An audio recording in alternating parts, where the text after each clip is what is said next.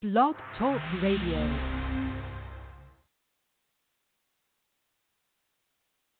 Do you guys have the same thing in mind? Well, I'll tell you what, Gary Hart's done it once and for all. He stuck his nose in the tribal nation's business.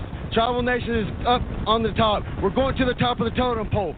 But Gary Hart, tell you what, you have that pretty hair. It's going to come plumb off. Bring any team you want. Bring any team you want. Any combination. Gary Hart, we're coming after your scalp. Now, let's go. Do you know why? I'm going to show you the body that women love and the men love to fear. It's just that simple. Take a look at that. How's that look, huh? You don't think there's a man out there? Look at it. I know. Hey, it don't take much for you to please you. Last time I was in San Francisco, I went downtown looking for a woman. You know what I mean? I wanted a woman. I couldn't find no woman. I found a lot of men that looked like women. Now, you, Hulk Hogan, you belong in San Francisco. What's wrong with you, Gene? And after it's all said and done, you're going to be taking splinters out of your fat asses all night long because you got some fat asses. The only chance you have no chance, but you had a chance, is you can run lickety-split. Because you can't run because you got some fat asses. You know, the warrior has a lot of bad habits, but only ones that help me survive. Don't deprive yourself of the full power.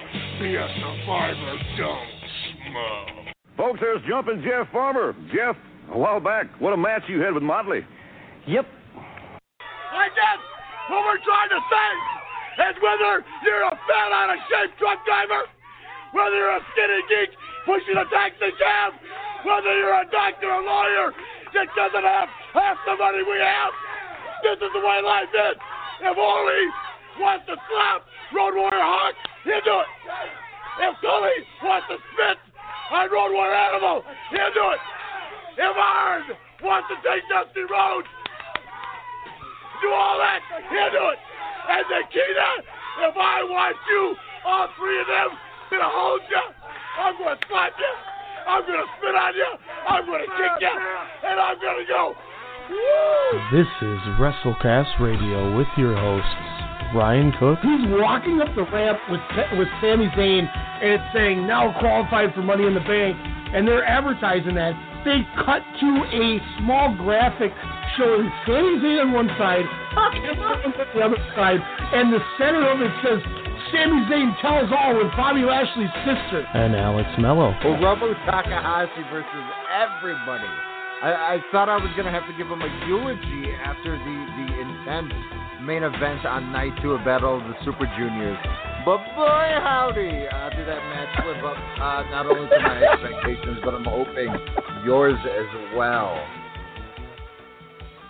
Ladies and gentlemen, this is, let me get Shelton X Benjamin in here. What's up, Alex? Night 2 this week, Alex, man. Yeah. This could be a common theme where we keep it kind of simple on Mondays, and then we hit you more later in the week. I'm excited. Alex, how great is it to just devote a show to the great thing that is New Japan Pro Wrestling, man? Oh, my God. Who would have thunk what a year makes? I mean, yeah. You are 100% correct. We're talking, obviously, last week's Fighting Spirit Unleashed show. New Japan dropped in Long Beach. We will be breaking down Monday morning's King of Pro Wrestling show that, you know, as we said on Monday, we didn't really have a lot to talk about because there wasn't a card, but we got a card. We definitely got a card. Blog Talk has already gave Shelton X Benjamin the Yakuza. He is bounced. I see Demetrius in the lobby. What up, good sir? Demetrius, just so you know, Kings are beating the Lakers right now. Pisses me off. But breaking news, but is not breaking news. Bottom of the 7th inning, Lakers. Dodgers 5, Braves nothing. 1 out, runners on first and second. Manny Machado at the plate, about to make it 8-0. Jock Peterson got a home run. We saw a 3-run jack from Matt Muncy, and then we saw a solo jack from Kike Hernandez, which I was excited for. So we have a good time. I got a TV in the studio now, so I'm going to be able to tell you everything as I'm watching. This will be good for the Sportscast portion, but this is why you're here. This is WrestleCast, King of Pro Wrestling, Monday morning. We're breaking that card down. Here he comes, Shelton Benjamin back at you. Man, that's going to be an insane Monday for me. I forgot I'm in the Dungeon of Doom tonight, since we are rolling, like you said, twice in a week here. The old TPC set time, if you will. But the Dungeon of Doom is janky Zodiac internet there? connection, even with an extender. But I forgot I got that mobile hotspot, so I'm rocking that right now. Thank you. But yes, it's awesomely exciting to talk. Like I was saying, what are your just makes? Even like 6 months, because I've realized in this past weekend from the Ring of Honor show on Friday, and of course Fighting Spirit Unleash on Sunday in Long Beach for New Japan, you're 100% right on Trent Beretta, man. He is the tits, as you would say, and he is the real deal. I don't know how he botched that. He's just normal Joe Cool. He's like, he's just that Cobra-esque Sylvester Stallone's he's like the Frank Stallone. What Frank Stallone should have been, Trent Beretta is today. And it's crazy to think that not only did they botch on Trent Beretta, but they botched on Juice Robinson. I mean, there's two prominent guys in this company that are big deals and are big deals in a lot of places, and the WWE totally dropped the ball. Ooh, Turner is Sammy safe on Callahan. set. Yeah, that's another, and he's one of the biggest indie draws right now. You look at what that bat incident with Eddie Edwards is one of the best things that's going to happen to him. Oh, and it was a total fluke. At least I hope. We got a bunch of fun. We only got one break for you tonight. We're going to get it out of the way pretty quick here, so that way it's in, out, over with. Like I said, Monday morning, King of Pro Wrestling will be dropping a very good card. Damn it, Manny Machado just struck out with two guys on. You dick. Sorry, whatever. That's Machado's second K of the night. Oh, no, never mind. Foul tip. Full count, 1 out. Runners on first and second. Machado's going to get it done. We're making a point here. By the way, I got mad beef with the Rockies, Alex, even more than I already had. So the fact that I don't know what to do. Brewers, Rockies. I don't like either team. I'm so bummed. Both teams. We lost to both teams. Yeah. And what really bothered me was that bonehead-ass play that Chris Bryant made. Yes, they made up for it. But he tried to do that or throw it to second instead of just get the force out for the win or to end the game. I'm going, if we made a stupid play like that now, something's going to happen, because that's just screams mediocrity that we're used to in the 90s and the 2000s. Oh, Machado did strike. Oh, he did. Yeah, Justin Turner just third. Sorry, this like I said to people listening earlier, this is going to be distracting. I got a 55-inch TV right in front of me now in the studio. It's the classic Sportscast radio hybrid, just with the WrestleCast radio now. Machado did strike out, but we did get a double steal, which is very, very nice. So I'll take that. But yeah, no, getting back on track, I apologize. This is going to be a little rough for me the first night. But we got King of Pro Wrestling Monday morning. That's going to be a rough one, watching that. And then Alex, we may have to come later. I have to work on Monday now. Okay. But I should be out there 8:30ish. We're doing overnights Thursday and Friday, so I'm not working Saturday anymore. So Monday was the only day to make. But we got King of Pro Wrestling Monday morning. Great card. But Alex brought this up to me earlier, and aside from breaking down the Long Beach Fighting Spirit show when we come back from break and talking King of Pro Wrestling, giving our picks and whatnot, they released the Lions Break shows, 2 shows, and Alex brought up a really good point of, is it oversaturation? And I want to discuss it because it might be, and I really want to kind of David Finley, y'all. That's the epitome of Daniel Bryan getting a title shot tomorrow or whatever after losing for 6 weeks in a row. So we're going to talk those as well. But we got some fun to talk about. This is going to be everybody botches, man. This is us killing time until that Wembley Progress show hits. Oh Progress my on. gosh. I've been checking every hour, Ryan, every hour on pivotshare.com/progress or whatever janky IRL that is. Also, by the way, Blackhawks win 4-3 against the Ottawa Senators. Nice. Cup, The Wild. That made me look better. By the way, for anybody who's a Washington Capitals fan, 7-0 over the Bruins yesterday. Good God, they beat them up.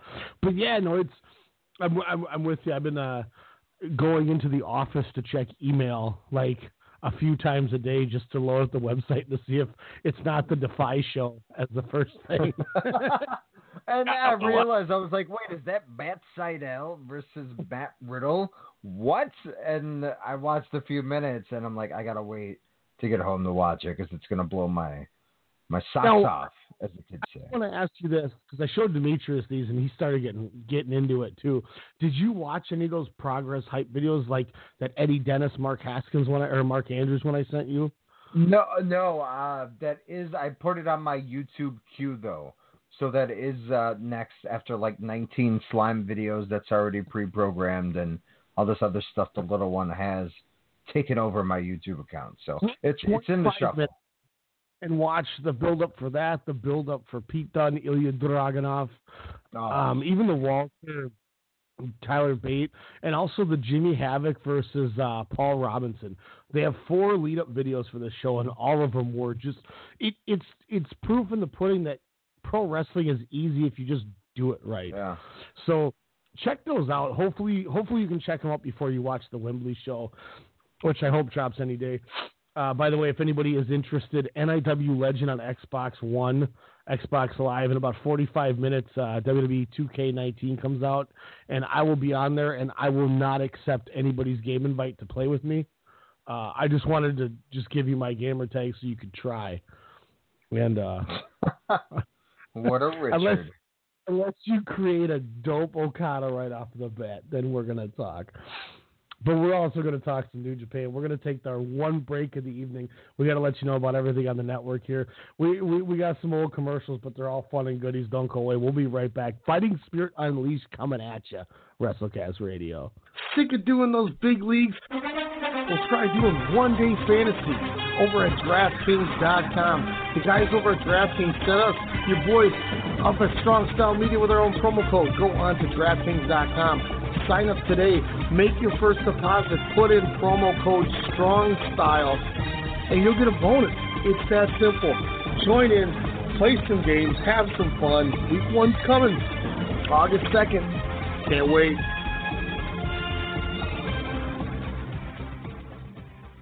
Strong Style Media presents Sportscast Radio, the one that started it all, with your host, Ryan Cook, and me, Jordan Jiskra. We're going to be giving you everything, and I mean everything from baseball, football, basketball, hockey, field hockey, soccer, bobsleigh, MasterChef, Survivor, and even that weird sport where they do the hurdles and jump puddles and track and field. All right, maybe not that one, but from the college to the pros and from the rings to the rink, we've got you covered. Sportscast Radio. Fan of pro wrestling like we are? Yeah! We got you covered. From WWE, New Japan, Ring of Honor, Impact, Lucha Underground, All Japan, and more. We're talking the highs and lows in pro wrestling. Heck, we're even giving you people from the Okadas and Omega. We're even talking the Bone Soldiers and Enzo Amoris. Sorry, Daniel. We'll stick to guys like this. Everything is evil. Ryan Cook here, and you can check me out along with my co-host Alex Mello each Monday night, 6 p.m. Central Standard Time, right here on the Strong Style Media Network.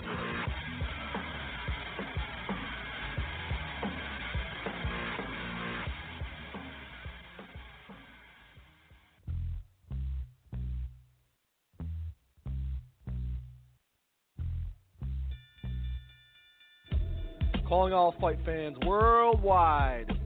My name is Elijah McNeil, and I'm one half of the best boxing podcast on the net, the one and only Standing 8 Count Radio. Do you like hard-hitting commentary, analysis, and banter? Tune in on Sundays at 10 p.m. with my co-host, Ryan the Technical Legend Cook, and I, break it down. That's Standing 8 Count Radio, 10 p.m. Sundays, Strong Style Media. Hey, Alex Mello here, host of The Pop Culturist on the Strong Style Media Network, inviting you to join myself alongside Half Pint's Kyle Adams as we discuss all the latest news and reviews in movies, music, and television. Check us out every Wednesday night at 8 p.m. Central Standard Time here on blogtalkradio.com. Also, you can check out the Pop Culturist archives on Blog Talk Radio, search bar Strong Style Media, as well as on iTunes, Stitcher, TuneIn, and Google Play to hear all the eclectic offerings here at Strong Style Media. We are conglomerates.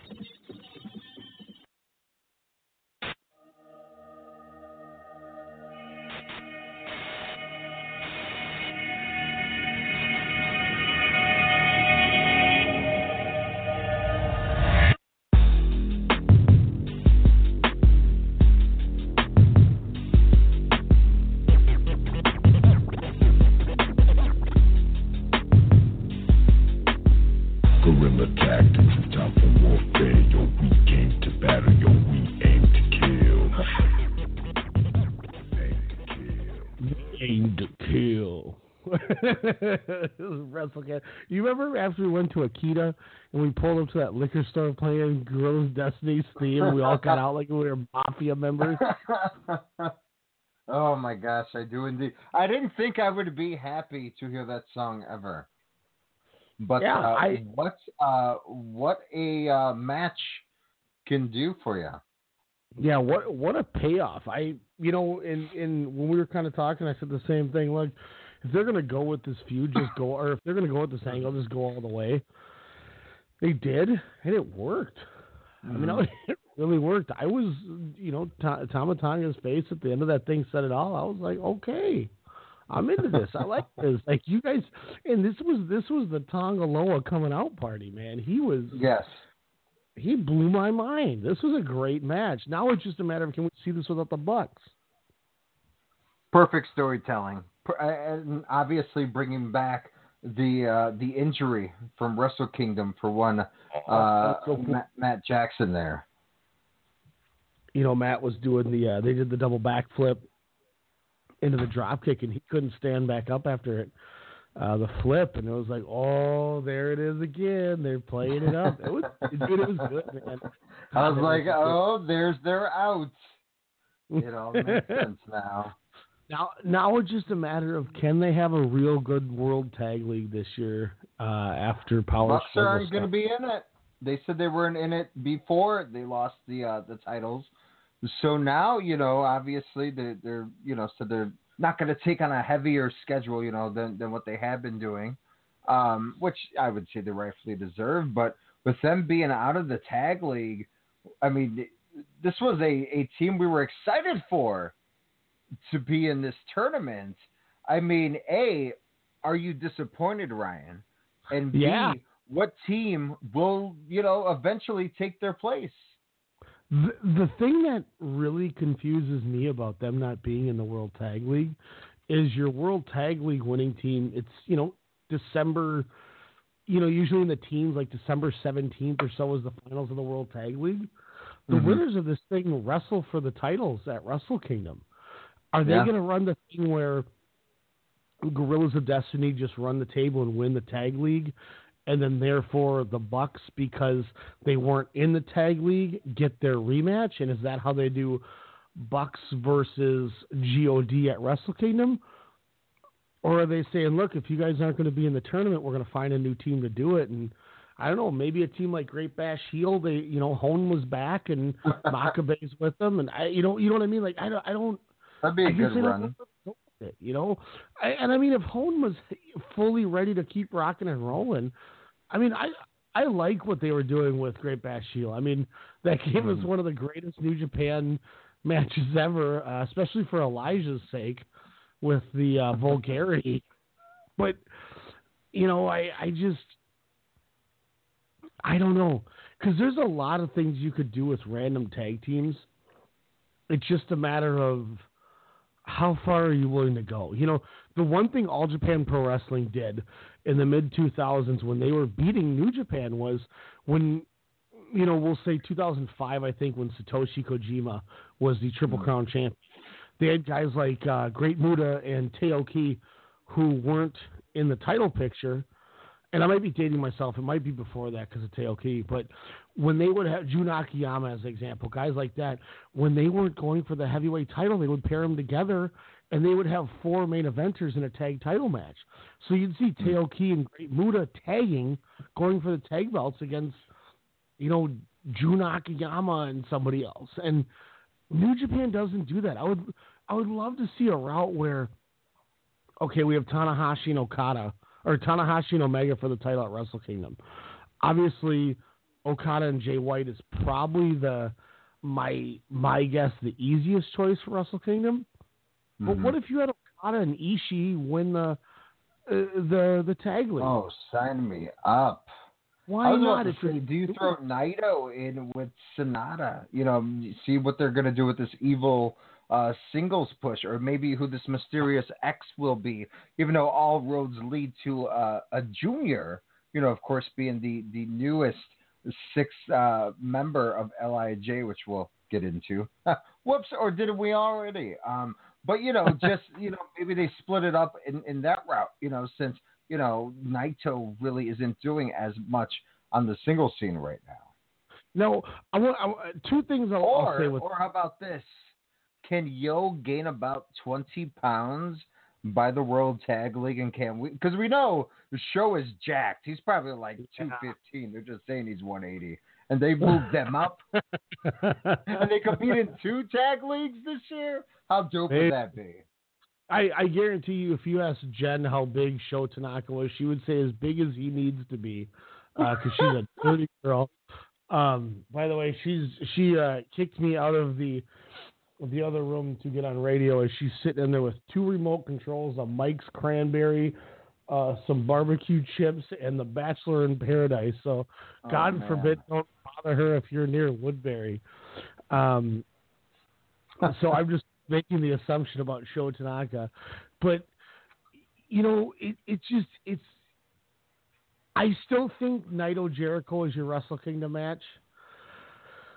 I really do, but there's a lot you could do. Naito Sonata would be awesome. I mean, why not utilize these guys who are not in the heavy title picture that are main eventers and throw them in something? And, like I said, obviously, Okada, Jay White, Naito, Jericho, those are perfectly fine matches to help bookend your big show. But I don't know. What if that was your title match? I mean, GOD is obviously gonna pose a problem because they got the title. I don't know. There's so much more they could do with this tag division. And who's Taichi's partner gonna be? Is it gonna be Minoru? Is it gonna be Zack Sabre? So then Taichi gets some wins, as he's also the never open heavyweight champion. If I had to really, really take a guess, and if I was putting in Suzuki-gun teams, I would put Taichi with Azuka so I can have Minoru Suzuki tag with Zack Sabre. Zack Sabre, yeah.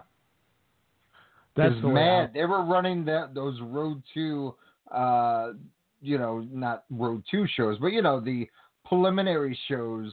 They were running, 4 events in a row, I want to say, and they were cleaning house.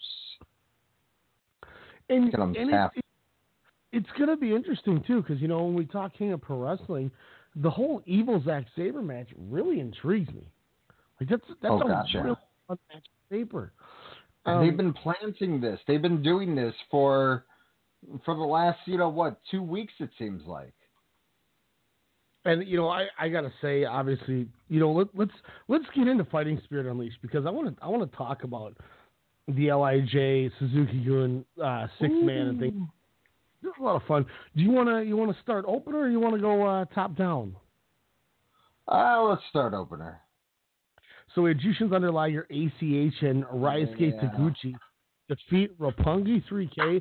Nice little hot opener. I went 3 stars on it. Nothing that knocked my socks off, but for an opening match, they did everything they needed to. The crowd was hot for all of it. Roppongi 3K is definitely still on their way to, I'm assuming, is winning the Junior Tag League that will be happening, I think, next week it starts. Romero doing what he needs to take the fall. But I like it because it keeps Liger and company hot, with Liger and Tiger Mask getting the tag shot against Despy and Kanemaru. But it was a fun little match. What did you think?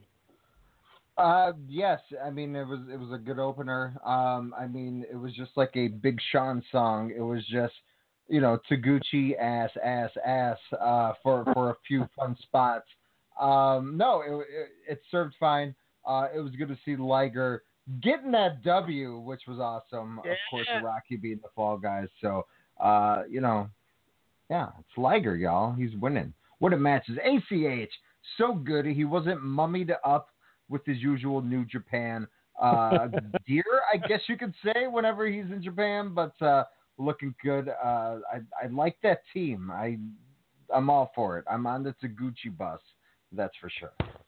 And obviously we got the typical Taguchi butt play during part of it that I'm not going to lie, I'm starting to kind of check out. I'm kind of going, Wait, what?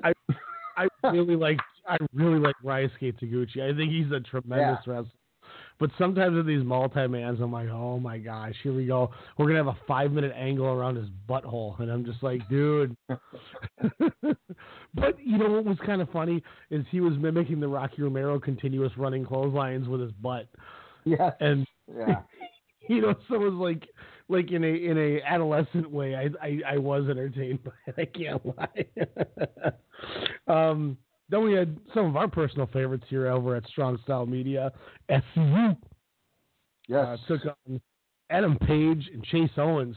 Now, this was one that I wanted to get your opinion on. SCU gets the victory. There was a big article that came out on the dirt sheets that Adam Page was offered a WWE contract, and he turned it down. On the most recent Being the Elite, he got a new pair of cowboy boots in the mail, and it said something like, if you want to be the best, you need to be cerebral, and then it had an H, as they were basically hinting towards Triple H sent him the boots. Oh, funny. So they made it up a little bit. But what intrigued me by the whole thing is when you watch the way New Japan books and the way New Japan does everything, everything's for a reason. There's a reason Rocky Romero took the pin in the first match. Adam Page took the pin. It wasn't Chase Owens. Mm-hmm. Do you think it's just coincidental? Or is that, as much as they're talking it up, is he maybe jumping? Or is this a sign that Bullet Club has told them that they're jumping? I would say no, just for a few matches down the line. I honestly thought Chase Owens was, obviously the fall guy. It's just common sense there. But for Hangman Page, I don't think it was a warning. I don't think it was even a wink to the fans per se. I just think it's just Page doing the job. Maybe it's even him or them saying, hey, let us mess with the fans a little bit more, instead of New Japan kind of punishing, if you will. That's what I was going to ask you, was these guys smart enough where they said, hey, let's screw with the fans because they know that everything that happens here is so serious that I'll take the fall and let's screw with them. Okay. That was a curtain call at the end of All In, for God's sakes. That wasn't even televised. But again, that whole event from top to bottom was a wink, wink, ha-ha shot at Connecticut. There was a 2 months, 27 days, and 10 hours or something tweet that Matt Jackson posted like a running clock. Oh, God. Totally trolling. And you know what? And it's going to be great because it's all going to be New Japan. That's going to be the big thing. Maybe, when did you say the tag league was? November? It's usually December. So what? That's easily 2 months from now. Yeah. Is that when they kind of proclaim? We see them actually make the tag league after pulling a very Jericho-esque type of social media, kind of aspect to the storyline and to them as wrestlers as a whole. I mean, is that their way of trolling everybody?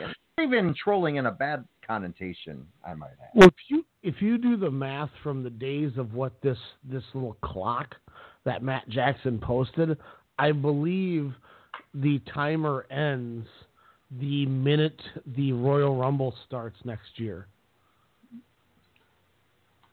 I thought their contracts were before everybody else's. Yeah, it sounds like all of these guys expire at the end of December. Okay. So, if they have a thing where his timer ends at 6 o'clock, everybody turning on the Rumble is going to go, are the Bucks showing up? Is Kenny show? So it could be troll job number one. I mean, I'm just thinking, 27 days from now, 2 months from now puts us like third week of January. So I don't know. It's just a little ironic. A little ironic. Chris Sabin, Flip Gordon, and Jeff Cobb defeat the team of Hiroki Goto, Trent Beretta, and Chucky T. I went 3.5 on it. Jeff Cobb's awesome. That dude is just awesome. Flip Gordon too just continues to amaze me all the time. Sabin was and fine. Goto, Cobb and Goto, just them in the ring. I would said, okay, this is definitely the not the master even per se, but just like I guess the past versus the present. The big men. But Jeff Cobb could just like murder you. Wild pitch or wild pick off on Puigon first, and he steals second and third off of it. Ooh, let's go. Fun little match too. I was not expecting the three outsiders to beat Chaos, but it continues to show that there's the turmoil in Chaos. Yes, which that's the theme, the faction, this fraction, if you will. It appears Chaos has turned its spots on the wheel. So that was good. Flip Gordon, like I said, continues to just do things. He kept trying to do his backflip pants tear, and Jeff Cobb kept getting in the way, and he's trying to get everyone to move, and nobody would move, and he's just standing on the middle rope, and I'm like, damn, I feel bad for Flip because he's trying so hard to flip, but he couldn't flip. Like that. That was a little transition. Match kind of we talked about earlier. Killer Elite Squad and Zack Sabre Jr. defeat the team of Tetsuya Naito, Evil, and Sonata. I went 3.25. Thought it was, everything you could ask for, and just a basic standard great match. Story. And exactly, and that's what it was. It was, it didn't need to be a 4 or 5 star special. It was go out there and just have a nice, fun match, keep the crowd entertained for 12 minutes, and that's what they did. They got it over well. Zack Sabre comes off like just a total star after this match with his charisma and arrogance. They really put over Evil, who is just distraught that they lost. He sat there in the middle of the ring, trying to get everyone to leave, and he's still sitting there pissed off. Great story. You're right. And as we talked about a show or two back, we were just like Naito and Minoru Suzuki, just no chemistry, it seems like, whatsoever. We're like, just stop the Los Ingobernables, De Japón and Suzuki-gun feud, because it doesn't make sense. But these 6 men made it make sense. KES, I thought meshed well. They were just beating the hell out of everybody. Just throwing Naito around like a rag doll, beating the crap out of Sonata. Like that was way better. And I'm sorry, Minoru, but this is something I could watch on a circuit more so than Suzuki, because he's more intense on beating up the young lions, throwing stuff in and out of the audience. Guardrails, going north and west and east. And, with these 6 guys, again, it was just a ass whooping. It was east versus meets west, in a way. And it was just a fun match. But like you said, Zack Sabre Jr. definitely, he has that swagger. He is the de facto leader when Suzuki decides to kind of take a step back a little bit more. So Suzuki-gun is definitely in good submission holds. And that's the one thing too. Like, by the way, this microphone stand that I have that's clipped to my table, like where I can just spin it around. I'm leaning back in my chair for the first time in my radio career with you, and I'm just like, yeah, I'll just pull this microphone all the way over and be able to talk and over. This thing is beautiful. But you're 100% right. Zack Sabre Jr. just oozes the charisma of a star. Everything he did made sense. And you're right. You know, the Minoru Suzuki, I'm going to murder you type, rip your limb off approach doesn't work with Naito. But I tell you what, watching Davey Boy and Lance Archer not give a crap and throw him around like he was a junior was way better than anything we've seen. It's nothing against Daddy. I love you, Minoru, but I tell you what, man, I don't ever want to see you wrestle Tetsuya Naito again. Like, go back to 2014 when I think Naito won the G1. He had a tremendous match with Lance Archer. It was back when he was the Stardust Genius. They had an awesome match. Yeah, Lance Archer, I don't know if the E dropped the ball per se, but yeah, I mean, I want him and Luke Harper to be part of the Wyatt family, or just a tag team in general. Good God, that's a true heavyweight destruction tag team. That's the real Brothers of Destruction when it's all said and done. And Puig scores, ladies and gentlemen, 6-0, bottom of the 8th. Dodgers and how giant is Davey Jr.? He's like I thought McIntyre was tall. I think Davey would dwarf McIntyre. Like, it's insane. Well, then Hogan knows best. Davey, I totally forgot he was on there, but then Davey grabs. Who was that? I think it might have been Ren Narita he grabs. And after they won, they're celebrating. And how does he celebrate? He gives them a running power slam in the aisle. Like, good God, dude. You just grabbed this young lion and killed him. I mean, and he's laying there like, I mean, if he's selling, he did a great job selling. But you didn't need to just grab him to a running power slam into the middle of the ramp on the way there because you're so happy you won. And then Zack Saber's given so for those of you who didn't see it, Zack Sabre pins Evil. He gets him in the Hindu pin where he locks the legs and he does the arms cross and the bridge onto his head. Bridge.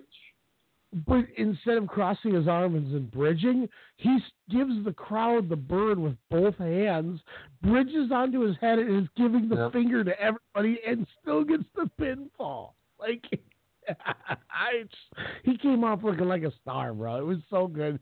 Zack Sabre Jr., once again, just like I said with Jay Lethal Ray when we talked on Monday, it's impossible to not have him in the Wrestler of the Year conversation because everything he does is just gold. He's so good. Who do you think has a bigger exposure to the American audience within the last couple of years? Zack Sabre Jr. or Will Ospreay, if you will? I think because of Pro Wrestling Guerrilla Zack Sabre. Okay. Because you look at Will Ospreay was under Ring of Honor contract for 2 years, or I think for a year or whatever, and they didn't even use him. They had him win the TV title in England, and then he dropped it immediately, like the next show in that match with Marty Scurll and Dragon Lee. So it's like they had him, and it was kind of like when New Japan had him, and for like 2 years they had him under contract, and they didn't use him until he was about to expire his contract.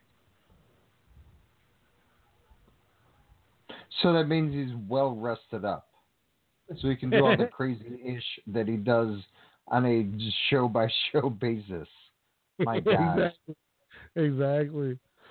Next up, we had the Kushida pairing of Jay White and Gato. Yeah. Against Hiroshi Tanahashi and Kushida. Honeyblade. Can we call him Honeyblade?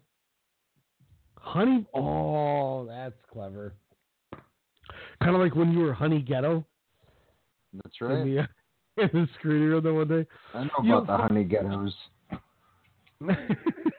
Nothing out of the ordinary with the match, but once again, it was a nice, fun little match. Tanahashi in America is always good, but they're doing the right thing, building Jay White up for King of Pro Wrestling. Fun match. Also, by the way, the first 5 matches, all I would say, well watchable tag matches. Of course, kind of like what New Japan does, but I actually did watch. Usually I will go for the Final 4, but no, all matches again that are planting stuff for the the rest of 2018. What I liked about this, of course, this is continuing for the Jay White Hiroshi Tanahashi match coming up here in a few days. But on commentary, I don't know if you caught this or not, but I wanted to bring this to your attention and to get your opinion on this. They said that Kushida is essentially kind of like the heir apparent to Jushin Thunder Liger in kind of the longevity, the respect, and the accolade. How do you think Kushida will be when it's all said and done?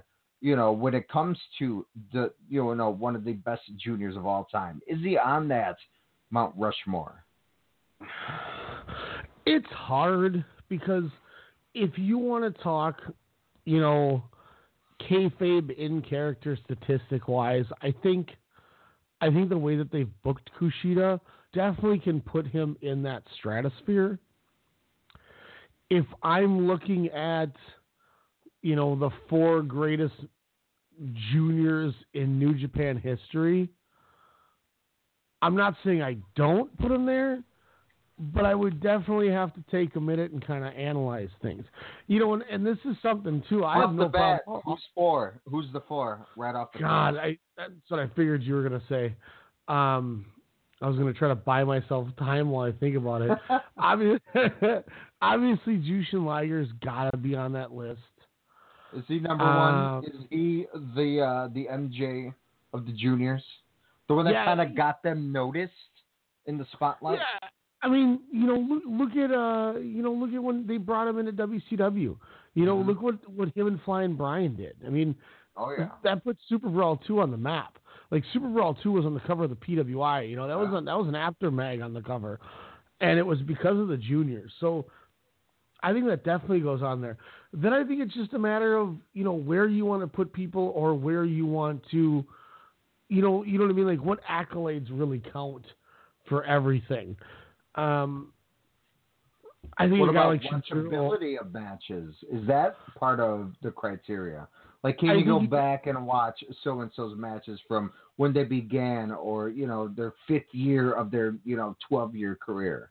Yeah, and that's where I go, okay, Liger obviously is number 1. Where do I put Wild Pegasus, Chris Benoit? Ooh. Where does he... what do I do with Shinjiro Otani? I think Otani deserves to be on there. What about a guy like Koji Kanemoto? He was a big deal early 90s. But then, even just looking recently, that's where, once again, you kind of go, well, there is Kushida. I know he doesn't do it as much for a lot of people now, but Tiger Mask 4 I think he's had the title 5 times. A lot of people put El Samurai on lists, and I think El Samurai is booty as hell, but El Samurai is on a lot of lists. So I mean, it's one of those things where I think I'd have to look at it, but just off the top of the head, I think you have an argument for him. I don't think you put Kushida 1, but I think you definitely can make a play for it. How credible do you want to make Prince Devitt? I was about to ask, where do you put Fergal on that list? I haven't really watched a lot of his early stuff, especially because it's so hard to navigate New Japan World on the Fire Stick, even though I'm glad to have it on there. I hear nothing but fantastic stuff, and especially when he does finally do the turn. I mean, does he still keep with the junior division, or did he move up to heavyweight ever with New Japan? No, he always stayed junior. I mean, his last match was dropping the cruiserweight title to Taguchi. Which says where do you put Taguchi? Cool. That's neat. I know he he was a junior 2009, 2010, 2012, somewhere around that area. And then he left when he went to DDT, came back. But, you know, Kenny Omega, when he came in as the cleaner, won the junior title. Mm-hmm. You know, he do. But once again, you mentioned Devitt. You know, he's a guy that, you know, you look at the junior, you know, essentially the junior tournament, the Super J Cup, you know, G1, things like that. Devitt ran the table in one of his. No one's ever done that. So, I don't know, maybe I go Liger, Devitt, Shinjiro Otani, and Kushida. And then I go, hey, look, I threw Kushida on there. I don't know. It's interesting. Not to ramble long to, wow, that's a penalty. Holy cow. Nino Niederreiter just got his teeth knocked out. But I think I need to just kind of look at some names, and maybe Monday I'll come at you with a better list. I mean, that's a pretty good list. I mean, let's be real. Yeah, I mean, I think Mauro Ranallo would applaud that list as he's in the cloud. I say Chris Benoit. You know, once again, Benoit I still think deserves to be on the list. Nothing wrong with that. Wild Pegasus. I mean, Super Jacob. And that's the thing is he won that big time initial Super Jacob. Yeah. You know, so I think that deserves some recognition. But you know, it is what it is. Let's keep moving on though. Marty Scurll takes on Will Ospreay in the semifinals.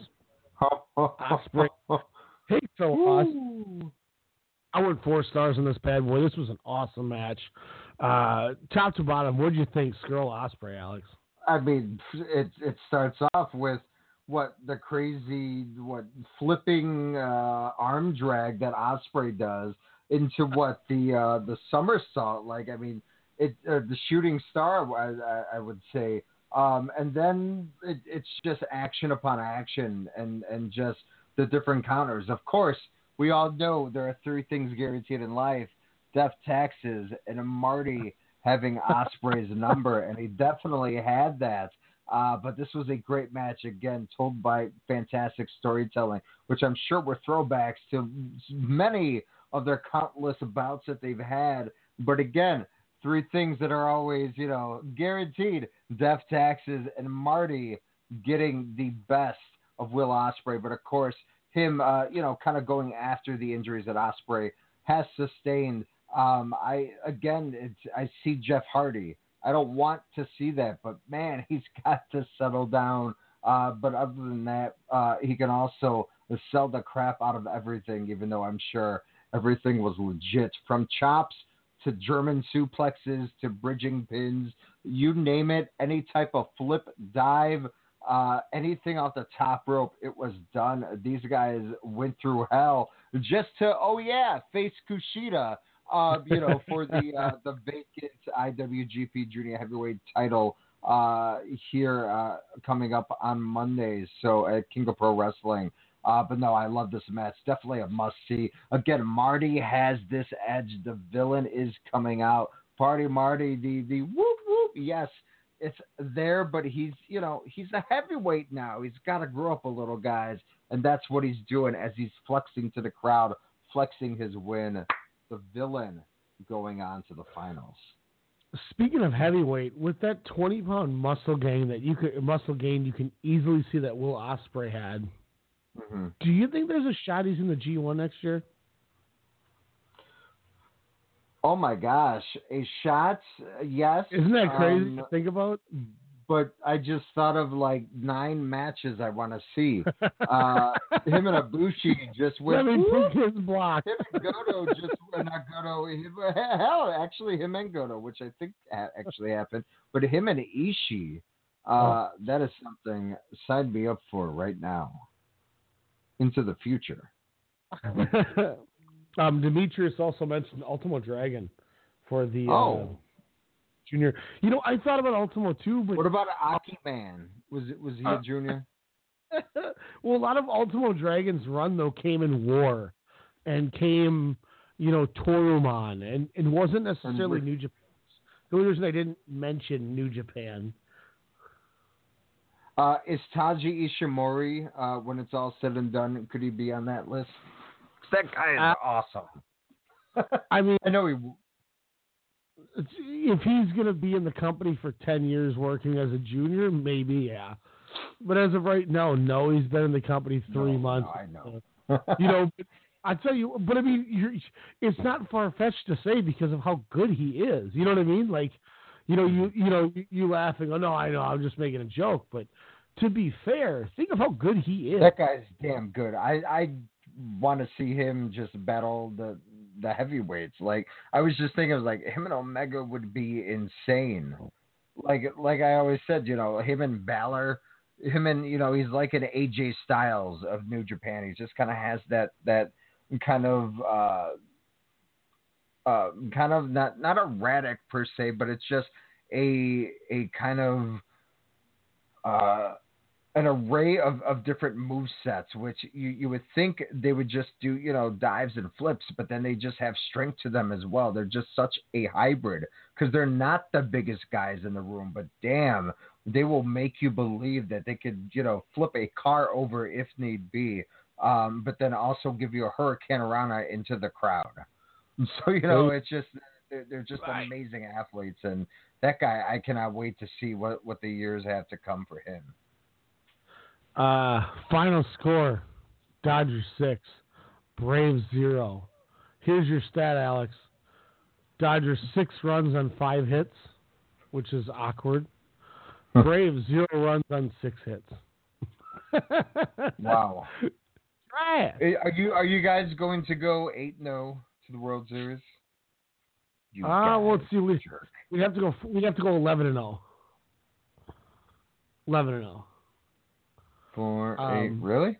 To get to the World Series? Oh, we'd have to go 7-0 to get to the World Series. Okay. I was thinking to win the World Series. Yeah, best out of 5 in the NLDS.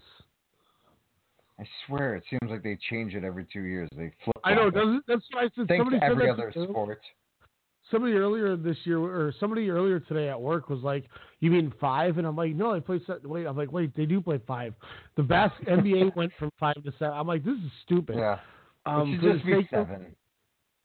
So look, you know how superstitious I am. Right now, I am sitting here with my blue and white WrestleCast wristband. I have 2 blue shooting arm sleeves like a basketball player on. I have my white Bellinger. I have blue basketball shorts with blue underwear compression type shorts. I have white socks with little blue socks that go over the heels of them that Demetrius clearly made fun of me for hours for wearing the other day. But then it makes my socks two-tone. My Dodgers hat sitting here. I have my Dodgers beads like I've been moving. And every inning when the Dodgers come up to bat, I take a shot of UV blue. So that's how superstitious I am. So I will say, for my liver's sake and for radio's sake, I hope they go 11-0 and this thing's over in 2 weeks. And my wallet, to be fair, because then I have to keep buying this stuff. Last year, by Game 2 of the World Series, I was like, "Oh God, I can't do this anymore." Jenna urged to me at the 6th inning when I was like, "Oh, this is killing me."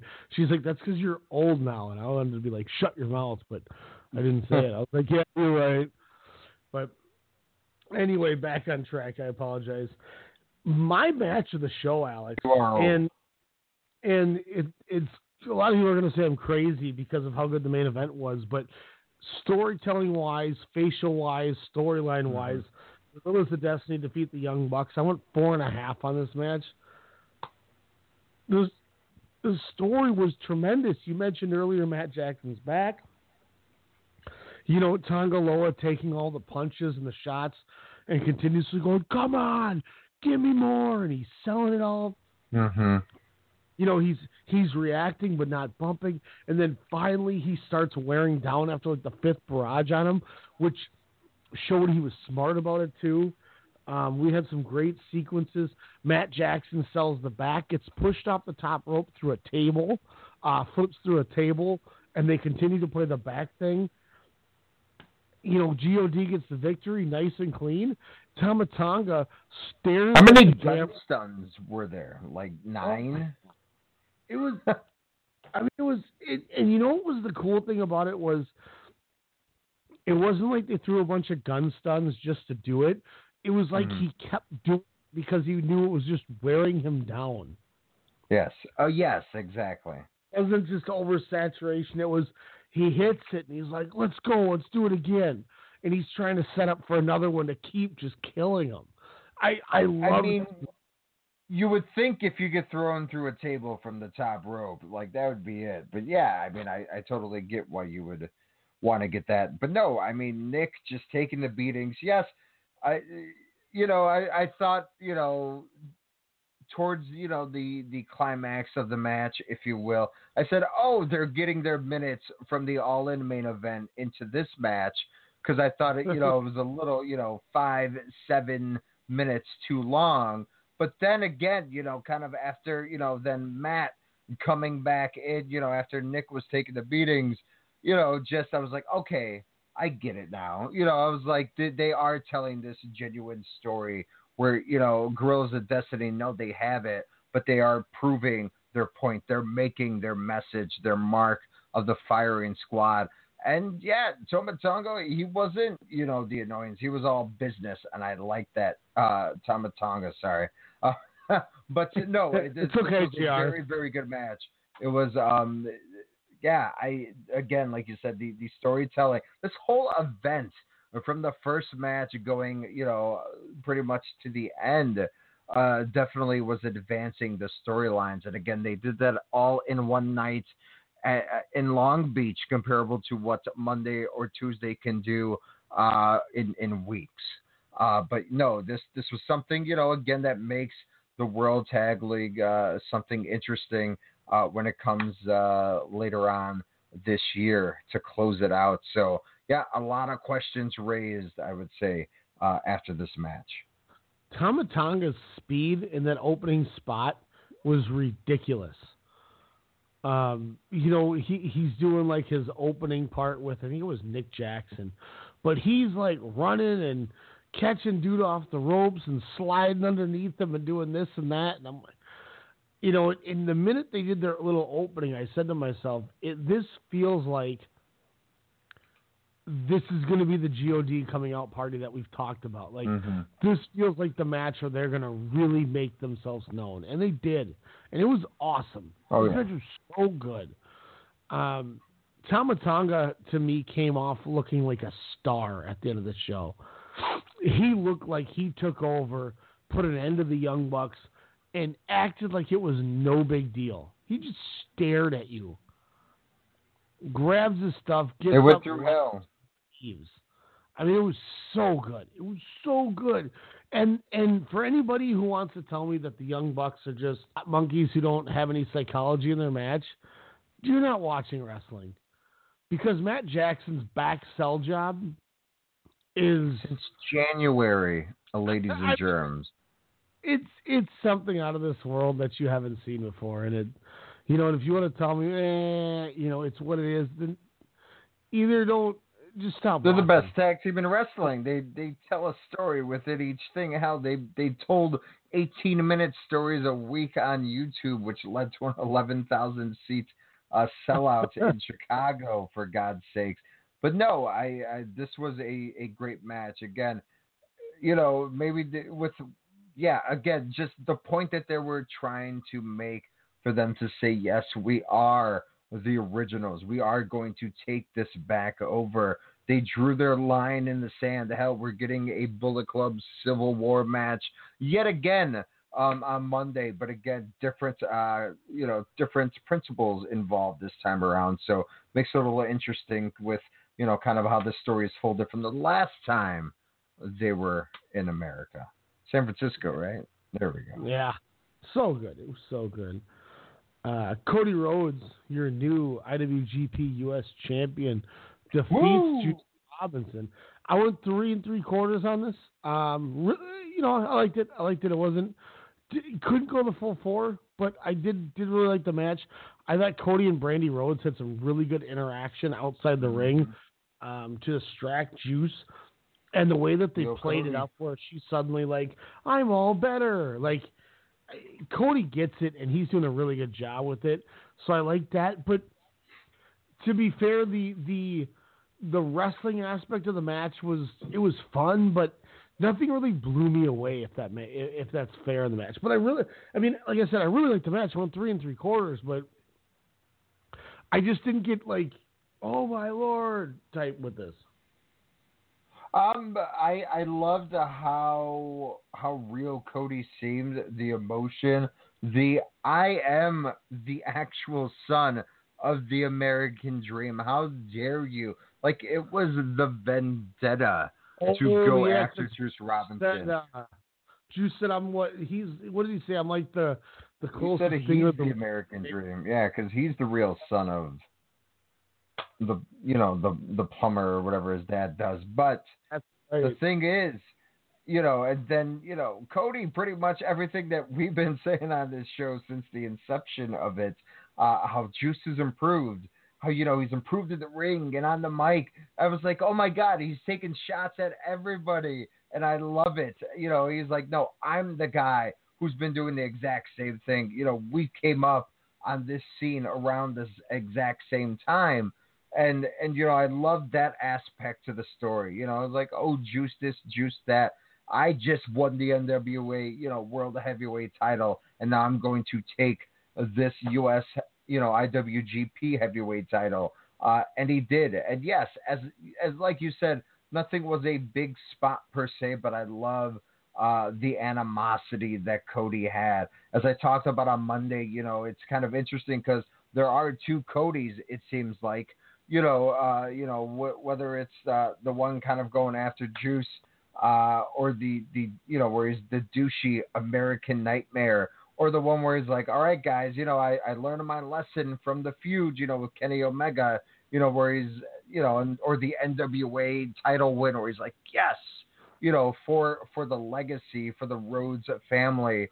But I like this Cody. I'm a fan of the American Nightmare. And this is why he has been successful in 2018. But hey, if he flip-flops it for a while until he molds into one persona, I'm totally fine with that. And Cody now a dual champion, especially heading in to the NWA 71st anniversary rematch. 70th anniversary show, yeah. They're doing a NWA Midwest title or something too, where it's like Colt Cabana and a few other guys. NWA's gonna run now too, yeah. So they're going to be in that one. Probably not. They don't have enough to pay me. But for those of you who do want to check it out, I do believe the NWA 70th anniversary show is going to be on the Fight TV app, which is kind of intriguing. Yes. So maybe as was the main event. The Golden Lovers, Kota Ibushi, Kenny Omega defeat the team with Tomohiro Ishii, Kazuchika Okada. Okada back to forever. By the way, which was a little weird, but yeah, I went 4.5, just like the other tag match. This match, like aesthetically, in the ring was so much better, but I went the same with it, but I just chose the other one as my match of the night because of the storyline they built and the animosity. But if you're looking ring-wise, God, this match was good. This was such a fun match, Alex. Ishii is the man. He's the boss. He's the odd job of New Japan, of chaos, if you will. I'm in love with this guy every match that I see. I'm bummed I did not get a shirt, but I'm very happy with my Rainmaker shirt, but definitely in the hunt for some Ishii gear coming up. But no, this was a fun match, a brutal match, as we definitely expected. But Okada, this isn't, yes, there was a balloon, but there weren't many balloons. He wasn't smiling. This was all business, Okada. Again, he's kind of in the middle of this transformation still. At first it's like, what's he going to do? He's confused on what he wants. But again, he has that serious approach now, and it's working wonderfully. Him and Kenny just tease so many times until finally the time Omega, gets him. It's essentially when they do the golden moonsault. They do the double run off the turnbuckle. But they teased it for a few minutes, and I thought that was just wonderful. And so finally, they touched in the ring towards the end, and of course the roof blew off. So the crowd was hot as well as they should be for this match. Ishii and Kota Ibushi. Again, my gosh, they were just heads and kicks and chops and punches galore, and just sign me up for any equation. Tag it all you want. Ibushi and Ishii, again, they can fight forever. I want to see them, though, in like a buddy cop type of scenario with them as a tag team, or hell, even as a New Japan, kind of short series, if you will. But no, I mean, Tomohiro Ishii, again, there's no effing reason that this man should not be main eventing. I'm happy he's main eventing. He's showing he can put in work with any and everybody. It's not going to be at the Dome in 2019, but I'm hoping at this MSG show, during Mania weekend. Hell, it's New Japan ROH weekend. No, it's Professional Wrestling weekend. Ishii needs to be on one of the marquee, if not the main event. Yeah. I like that you brought up, too, when, spots are all going on, and then finally Okada is, like, hunched over in the ring, and Omega's looking around, and Okada starts laughing, and they make eye contact, and the minute they lock eyes, the building goes from, everyone's like, oh, bleep, we know what's about to happen. And they just start throwing forearms at each other, and I was like, here it is, let's go. So that was the awesome. Power bombs to Ibushi throughout the match, again, brutal to each other. Like, obviously, you're a wrestler. Like, does it just become enjoyable after a while, as stiff as it gets as the match goes on? As long as you know the guy you're with is safe, of course. But, like, is it just like, okay, let's take it. I'm going to take it. I'm going to, then give it back. I'm not going to lie to you. The last time I wrestled Demetrius, and we were at the point in our match, and we were going to go into a chop war, I wanted to just beat the shit out of each other for 15 minutes. And after I threw a few chops, and he threw chops, and he kind of, not to call him out because he's on here, he's listening, but he kind of stopped the spot because he's like, no, just go to the next part. I'm not going to lie, I was a little butthurt. But, it is what it is, and I totally get it. I'm a little more sadistic, too, probably, when it comes to that kind of stuff. But I was ready to be like, let's just beat each other's ass. Like, do you get in a euphoric type of sense? Because, I mean, after a while, you can't feel anything, right? Well, you get to that point where, say an example, you're playing a sport, and beginning of the sport, you're running around, and you get gassed right away. But then as you get hot, and, you're sweaty, and you're getting drained, you don't really get tired anymore. You're just kind of drained. So you have this shot of adrenaline, and you're able to just, you might not be able to, you can't open your door and go run 5 miles, but if you've broken a sweat and you got that initial burst, you could go 3 of those 5 miles and you're not even tired. Mm-hmm. And it doesn't make sense, but it just, your body just does that. That was kind of the state we were in, where I'm just like, I've been winded 3 times already this match. Now my body's just ready to go. Let's just beat the hell out of each other. I'm ready to get it. Oh my gosh. When it's all said and done, do you think we'll ever see Okada versus Kota Ibushi at the Tokyo Dome? No. Would that match sell out, or is that the reason why it won't happen?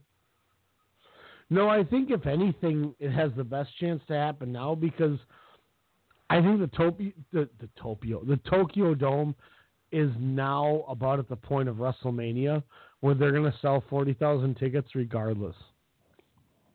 Like, tickets go on sale for Wrestle Kingdom, I think, in a couple weeks. Like, me, you, Brian, we got to figure out Tokyo because I think tickets go on sale in a couple weeks. So we got to buy our Wrestle Kingdom tickets. And I think Wrestle Kingdom just about damn near sells out before they even announce anything. Oh, man. So, it's, you know what I mean? It's like that. It's like the G1 finals sell out before the G1's even announced. So you can kind of do what you want. Man, I can't wait when Strong Style Media blows up, and then we could just go to the G1 climax and cover it for all the whole month. Boom! Make it happen. Rate us. Review us on iTunes, Stitcher, all that fun stuff. Strong Style Media, of course, WrestleCast Radio. Also follow us on Twitter at WrestleCast with the T _SSM. Also Facebook, WrestleCast Radio. Subscribe, give us a like, comments. Let us know. My God, I cannot wait for Monday. I don't know how I'm going to do that, by the way. Yeah, that's so happy you're saying we're going to have that late show. Yeah, that's going to give a couple extra hours. I know I'm going to be sitting at work, quote unquote, making a schedule on that Monday in case I don't get to finish everything. I might just stay up. I'm not going to lie. Kind of going through here the card here as we wanted to give you this here before we left you tonight. Suzuki-gun members El Desperado and Yoshinobu Kanemaru defend the junior tag titles against Jushin Thunder and Tiger Mask. I'm going Suzuki-gun keeps the titles. What do you think, Alex? I as well. I'm really, really excited to see Desperado. Not gonna lie. We get Taguchi Japan members Juice Robinson and Toa Hanare taking on two guys that I said maybe could sneak out and win the tag league. Great Bash Heel, Togi Makabe and Tomoaki Honma. Nothing against Juice and Hanare, but I see Hanare taking the fall here. I'm going Great Bash Heel. Bash Heel, if they get the win, I think that is their stamp into the World Tag League. Yeah. One match that is really intriguing because we're finally getting a full-on 8-man tag. We're getting the Bullet Club Elite members, Chase Owens, Hangman Page, Matt, and Nick Jackson, the Young Bucks, taking on the Bullet Club OGs, Bad Luck Fale, Tamatanga, Tsangaloa, and Taiji Shimori. I'm going the OG. Just for continuation, yes, I am going to go the Firing Squad as well. 6-man tag action as we get a Suzuki-gun versus Chaos. Minoru Suzuki, Taichi, and Takashi Iizuka taking on Tomohiro Ishii, Hiroki Goto, and Will Ospreay. I'll go Chaos, Alex. I'm going to go Suzuki-gun. I think Minoru is going to take out he's going to just take out Ishii, and then somehow Taichi is going to get the win over Ospreay because that will be Ospreay's next challenge for the Never Open Heavyweight Championship. If that happens, I hope you are correct because that's a dope-ass idea. The first of the big five, where I'm going to go on a limb and say there is a great chance that King of Pro Wrestling could be a show of the year. Yeah, because we get Chaos members, Kazuchika Okada, Sho, Yo, and Toru Yano taking on LIJ members, Tetsuya Naito, Sonata, Bushi, and the dreaded to be announced. This is the mystery guy. This is the promo. I really like your Dragon Lee thing, but I think if you want to make it, see, here's where it's hard because Alex, I know Demetrius posted the thing on his Facebook. I think we should get it on our WrestleCast Facebook and the Twitter. Did you watch the Naito promo while they're all at the casino gambling? Oh, amazing. I was the one who told everybody that morning about it. I sent it to you for God's sakes. Yeah, I remember I read about the Mystery Man and I didn't watch the video, and I didn't watch the video until like 2 days later. I was like, oh my God, that's what I didn't watch. it makes me feel like there's somebody that could be coming in from the outside. Yeah. But I think if you want to go easy road, they just bring in Roosh. Because he's a junior, right? Because that's the obvious thing to do. It has to be a junior to fill in for Hiromu, because I'm assuming then is he going to challenge the winner of the tournament finals, do you think? No, Roosh, I don't believe, is a junior. Okay. So that maybe could hinder that. So not Rush? Well, a part of me... It's not the Paula Abdul song? Rush, don't worry, honey. Shout out to Keanu Reeves getting murdered in that video. Oh, man, Bill and Ted's Bogus Journey, right? No, it was that day. In as much as Roosh should be an easy one, because he's already in Los Ingobernables with Bestia del Ring, which, greatest name ever, because that just means he's the best in the ring. So I laugh every time I hear Bestia del Ring and Roosh. But, you're bringing in a CMLL guy, which you have the already communication, blah, blah, blah with. If you want to go the junior route, though, Alex, which I think is a very interesting choice, I love your Dragon Lee observation, but what if they decided to bring back from Excursion already Hirai Kawato? Ooh, whoa. What if they give him like a red mohawk? He'd be tight as hell. Or maybe it'll be orange to go with their Halloween merch, which, by the way, Halloween merch for each faction? That's crazy. Yeah, but hey, one was? What's that? With what that Chaos one was that they wore at the Ring of Honor show? Yep. That's awesome. Yes. There's another young lion, too, who I didn't recognize, who's been a young lion in the recent years, but has gone on Excursion and nobody's really heard of, that they could bring back. But I don't know. I think your junior take is interesting, especially with the Dragon Lee aspect. So this match immediately. Oh, sorry. I forgot I got a big old Band-Aid on my arm. I went and you'll be happy about this, Alex. I went to the doctor today at 8 this morning and got put for the sleep study. So I'm going to get a sleep app machine so you won't be pissed off in a hotel room from me snoring the whole time. Wait, so are you going to get the cool one where it's not like a machine you have to hook up? Like an actual, like... No, I think it'll be like where I have like a Hannibal Lecter mask and it'll go... Oh, man. While I sleep. Sydney's going to love that. He's going to go, hi. But when we were there, they're like, have you had your flu shot yet? And I said, no. And she goes, hold on. She whips out this bag and she's like, pap, pap, pap, pap. She stabs me. She pap pooped you? Yeah, and she hit me with that flu shot joint. And I was like, all right, let's go.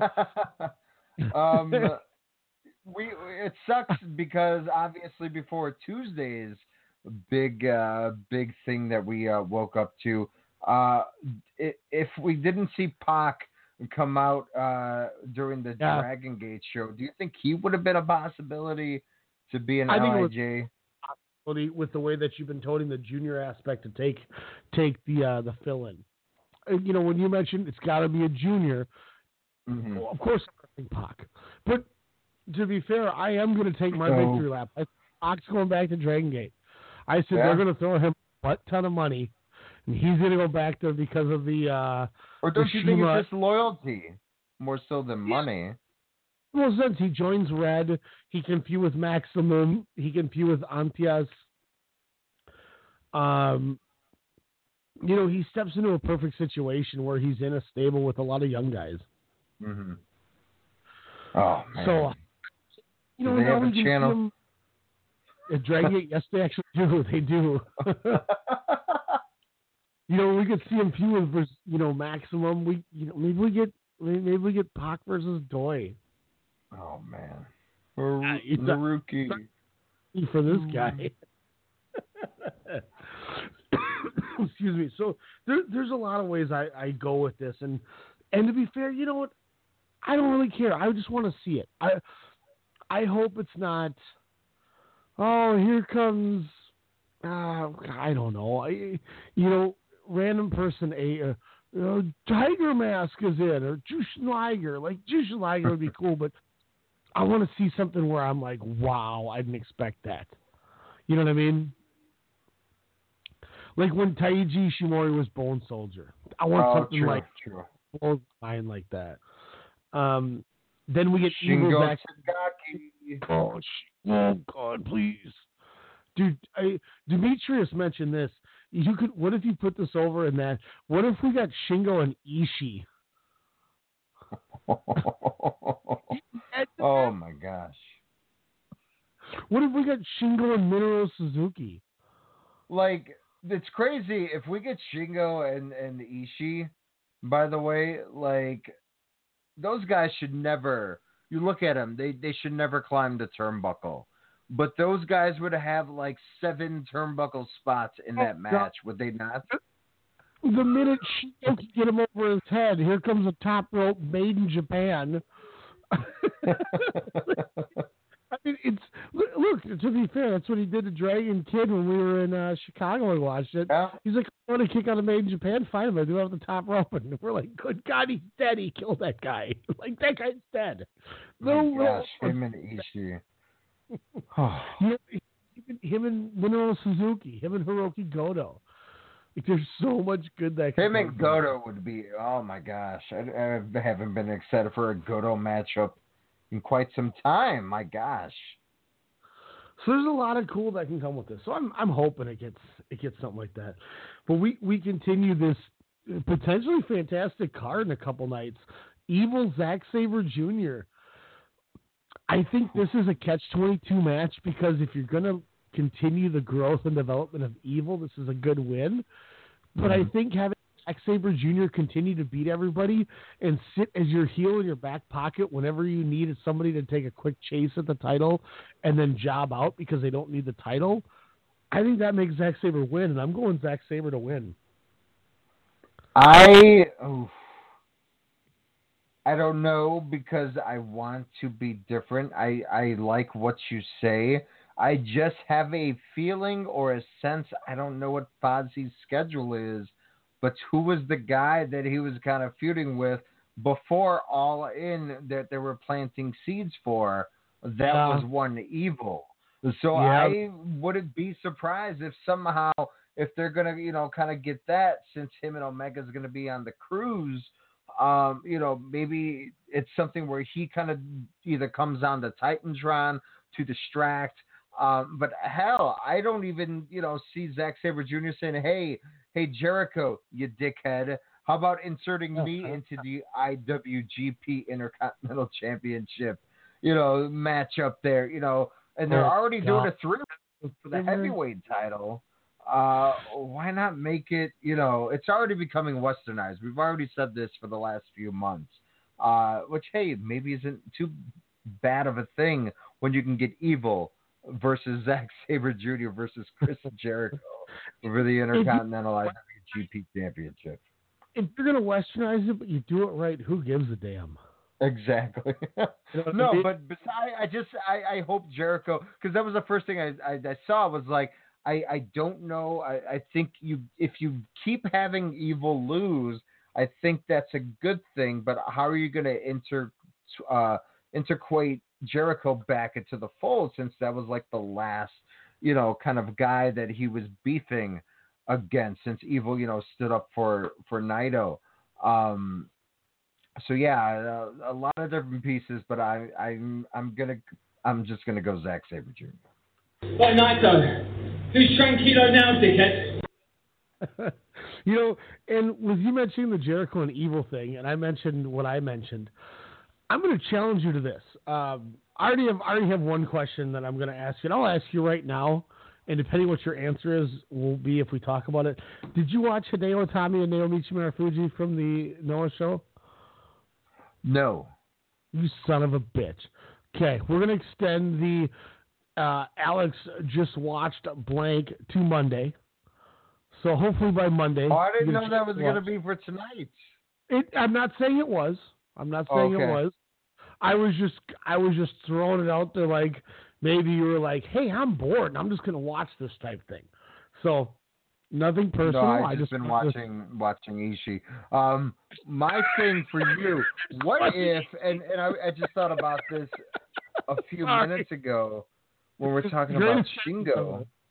Greatest sentence ever.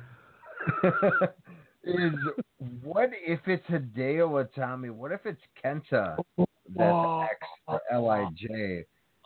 He's a 205er. Him and Bushi can run that junior tag league, couldn't they? Then that means somehow WWE and New Japan made an agreement. Or they parted ways because he's always getting hurt by Bobby Roode.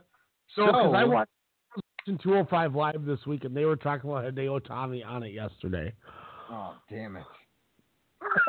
I'm pissed. Damn it. Not to change you. That was my lunch break, and I was like, I watched 205 Live. So I started watching. It was Akira Tozawa against Jack Gallagher, and then I got like halfway through it. What is this, 2016? Jeez. I like both those guys, but yeesh. Just have them wrestle non-205 people, for God's sakes. Yeah. Marty Scurll Kushida, junior heavyweight title, Alex. What you?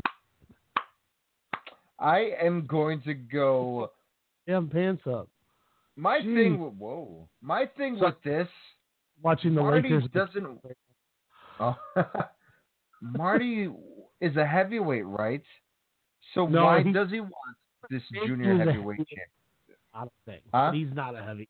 He was only saying he was going to heavy as to try to combat Okada on the being the elite, but he's not a heavy. So they're totally just getting rid of that gimmick.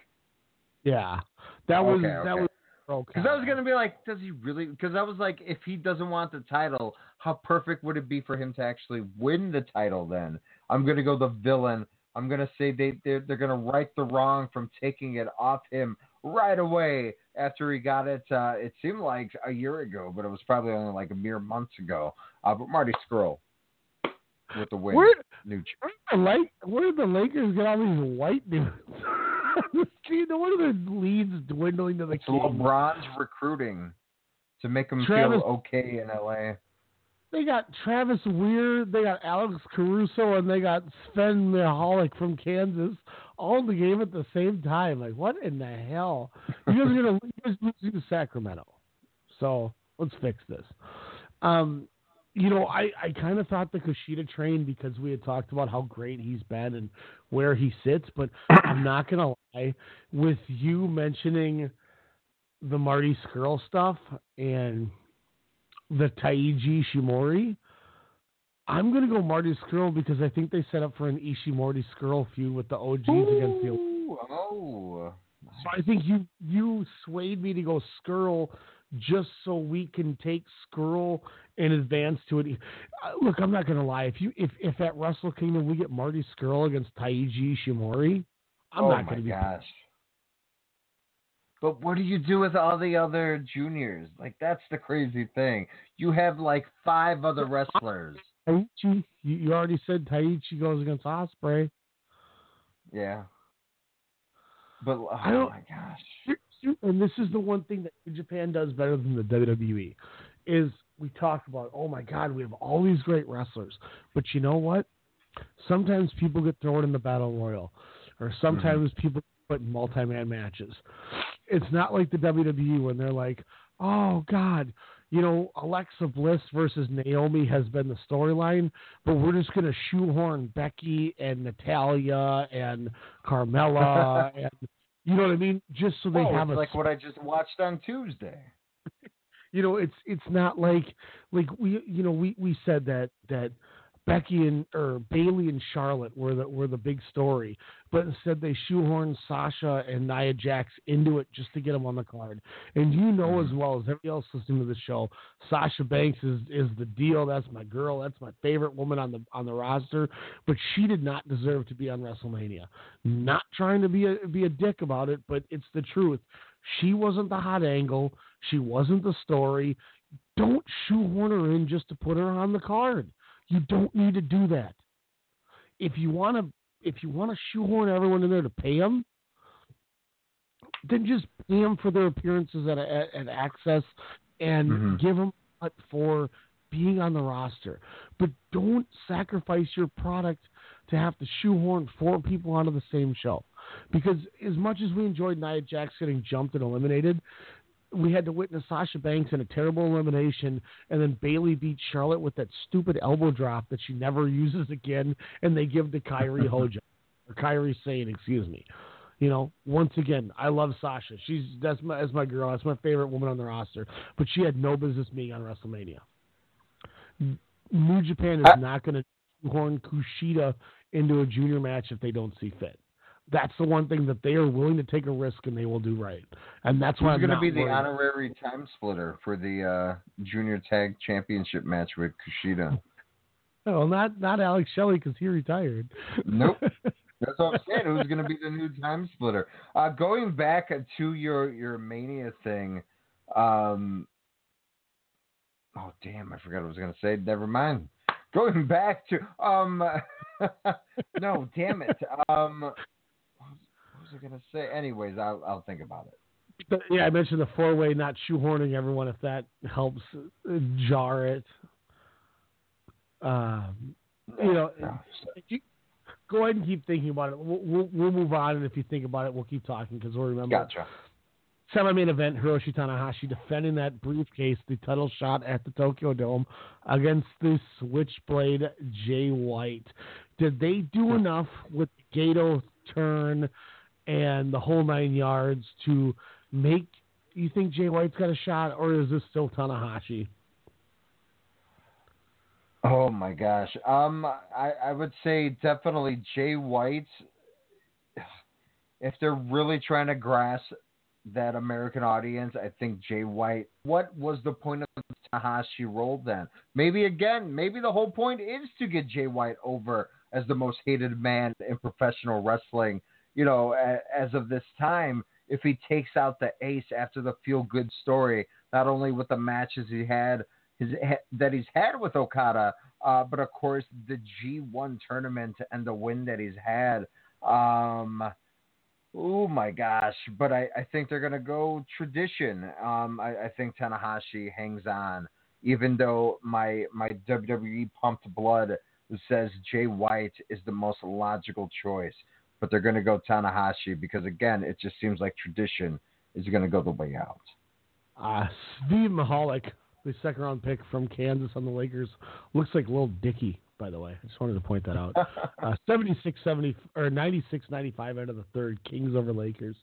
But the Jay White thing, I think is interesting because on top of just do they want to go that route to make him the biggest heel?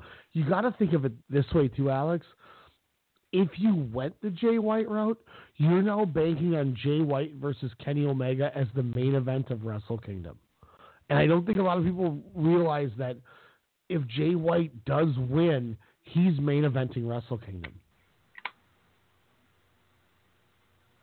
Is there a way Okada can regain the championship from Kenny Omega before, or are there no more title defenses after King of Pro Wrestling?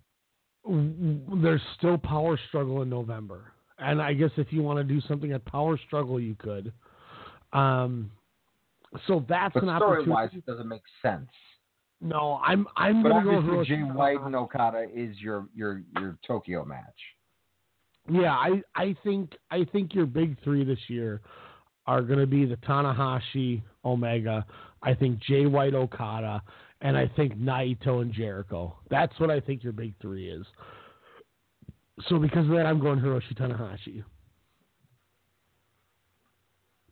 Triple threat match, which, by the way, after Fighting Unleashed Spirits or whatever that show was called, Fighting Spirit Unleashed, Cody Rhodes comes out after the Golden Lovers Chaos Tag match and says, "Hey guys, we all want the rematch, from Mania weekend, from between him and Omega, but of course everyone wants Omega and Ibushi, but hey, let me slide right in here." And pretty much, Omega's like, you know what? Let's do it. And then he, pretty much repeats everything to Ibushi. He's like, let's do it. I remember what I was going to say now. So now it's a triple threat match for the IWGP Heavyweight Championship. Can Cody make it 3? We'll find out as he again faces Kenny Omega, Kota Ibushi.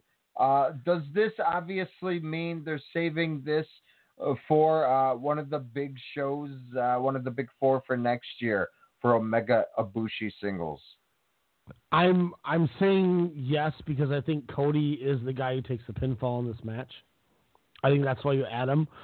As much as I hated the idea of the stipulation, when Kenny Omega explained that there's only been one triple threat in IWGP history. We are changing the landscape of wrestling. Am I doing a good Kenny Omega?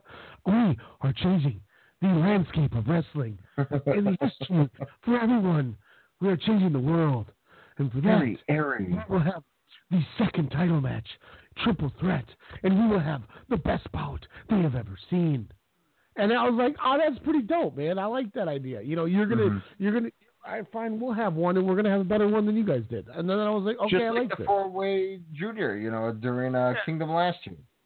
Yeah, as much everyone's like, oh God, just give us 1-on-1 for the love of God. And then we watched the 4, and we're like, shit, I'm kind of glad I saw a 4-way. But at the time, we're, you know, and to be fair though, New Japan, you know, they strive off of the 1-on-1. So we had a right to be a little pissed off when they went 4-way. But those 4 guys did their job, and we went, okay, cool. You proved us wrong, and thank you for that. You know, no harm, no foul. I think this 3-way is going to be really fun. I just think it was smart to add Cody into the match because it doesn't hurt Cody to lose. Mm-hmm. You get Cody booked on the show. You're booking an angle with Cody, Kenny, and Kota on an American card so the crowd pops for it. And I think people are going to enjoy it. So I don't hate it as much as I did when they started talking about it. How cool of a bookend year, too, with...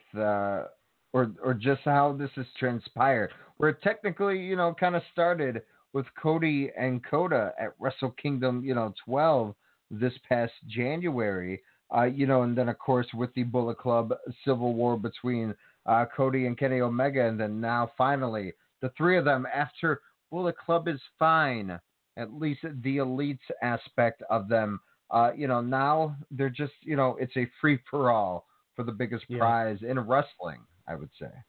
So kudos to that.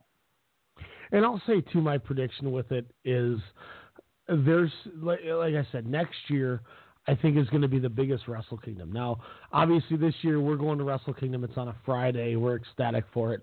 But next year Wrestle Kingdom is a Saturday. Wrestle Kingdom 15. Is this 14 or was it 14? It'll be 14. Yeah, because last year was 13, right? Yep. Yeah, so, no, Wrestle Kingdom 13 this year. I'm sorry, because 12 was Naito and Okada. So next year will be Wrestle Kingdom 14. It's on a Saturday, and I think they're banking. It's a Saturday. We may have 5,000 walk-up. That'll be the biggest draw we've had in the 14 years of Wrestle Kingdom.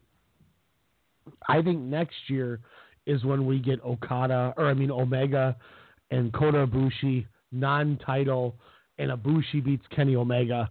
And next year, after Wrestle Kingdom, is when I think we see all the Bullet Club guys show up at the Rumble. I don't think it happens this January. I think it happens, 16 months from now. And I think that Saturday show is when Kenny puts over Kota, and then we get Naito finally winning the world title, and he beats Okada in the main event. That's what I think. Okada gets the belt back home. In the next year, Okada wins the belt back, and then Naito gets his win back. Finally, third time's a charm, a la Okada Tanahashi. And then, just like we saw Styles put over Nakamura, we then see Omega put over Ibushi, but Ibushi doesn't come with like Nakamura did. But then that's when we see everybody jump ship. So I think that's, if I had to book the next 16 months out, that's the way I look at it. That's why I think Tanahashi Omega's safe, because they know they can have Omega win. It doesn't hurt Tanahashi. You're going to get a freaking match of the year candidate between those two guys. I mean, it's not hard to go, well, if I had to pick a match of the year, Those two guys they should put together. Let's have Hiroshi Tanahashi wrestle Kenny Omega. Good idea. So, I mean, we're going to get a great match. We're going to get storyline build between Okada and White. Naito can get his win back on Jericho, and that can be the ascension again for Naito on his way to beating Okada at Wrestle Kingdom 14 in 2020. I'll be there for that one, for sure. Quick question. Let's go, baby. Which Kyrie was she at this past Sunday at Fighting Spirit Unleashed? Was she Hojo or was she sane? She was Kyrie, don't film me. Wow, how crazy. Did you notice the camera's panning, then it literally cuts back. The camera goes back to the starting position just to go down the line again to show Kyrie Sane and Io Shirai and they on camera. That's why I sent the group picture, because I'm laughing. Like, I don't know if any of y'all watching this notice this, but that's Kyrie Sane and Io Shirai right there. And then they show Mauro Ranallo a few times. With he was sitting there with Frank Shamrock. Okay, that's who that was? Yep. My gosh, I haven't heard or read anything. Do you think there are ramifications, or if for their sake, they're like, hey, we're not gonna, float or make any ripples in the water? They can do whatever. It's their night off.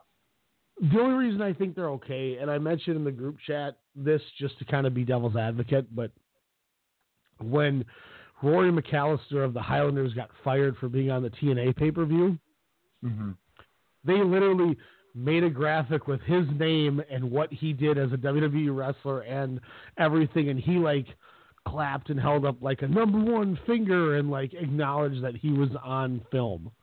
You know what I mean? Whereas the other ones just kind of, hey, we're showing fans and they're there. Because there's a bola where you can look at. You can see William Regal, you can see Shayna Baszler, you can see Ronda Rousey, and you can see somebody else all sitting in the crowd at bola. Yeah, but Regal scouting, those two, they were fans. They weren't really in the E yet.